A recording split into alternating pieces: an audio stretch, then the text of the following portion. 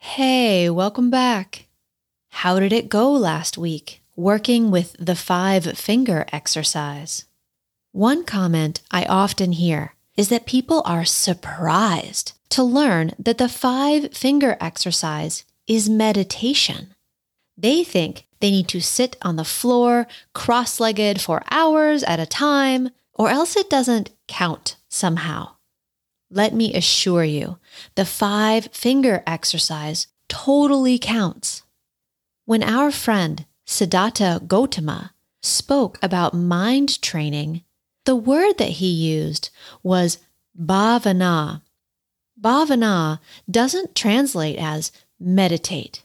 It actually means something more like cultivate. Imagine a beautiful garden. There are some plants that you want in the garden. They make you happy.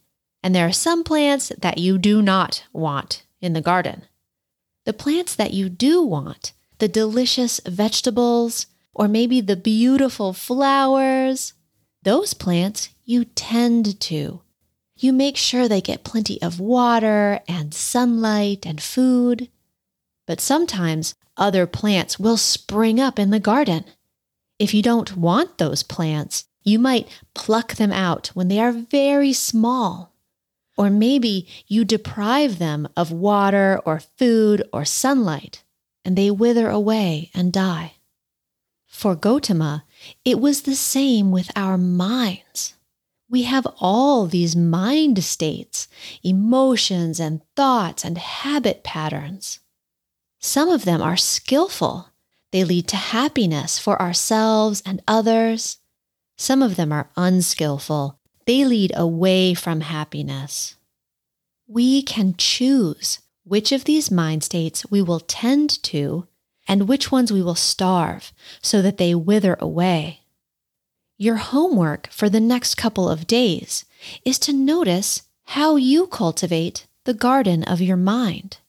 Do you take care and nurture skillful mind states like calm and patience and friendliness?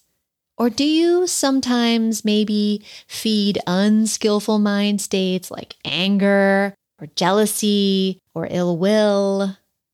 Or is the garden of your mind completely wild and any seed that lands can grow willy-nilly? Okay. Good luck exploring the garden of your mind. See you next time.